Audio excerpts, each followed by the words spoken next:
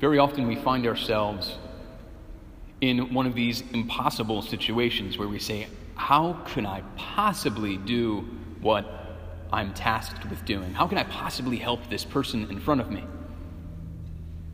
And it's a very similar question as the question that is asked today by the disciples. Where could we ever get enough bread in this deserted place to satisfy such a crowd? And it's as if they've forgotten what's happened for the last 3 days. That for 3 days now they have laid the sick and the lame and the blind at the feet of Jesus, and he's healed them all.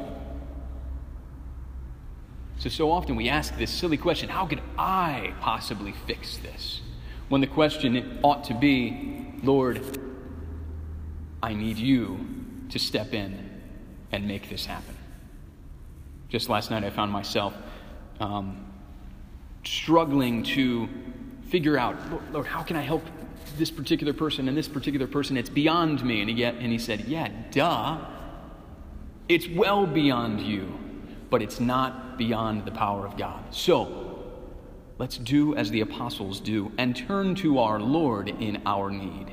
Turn to our Lord, especially when we encounter the needs of others that we cannot fulfill on our own. And God, who is good, God, who is Lord of all things, will fulfill our prayers.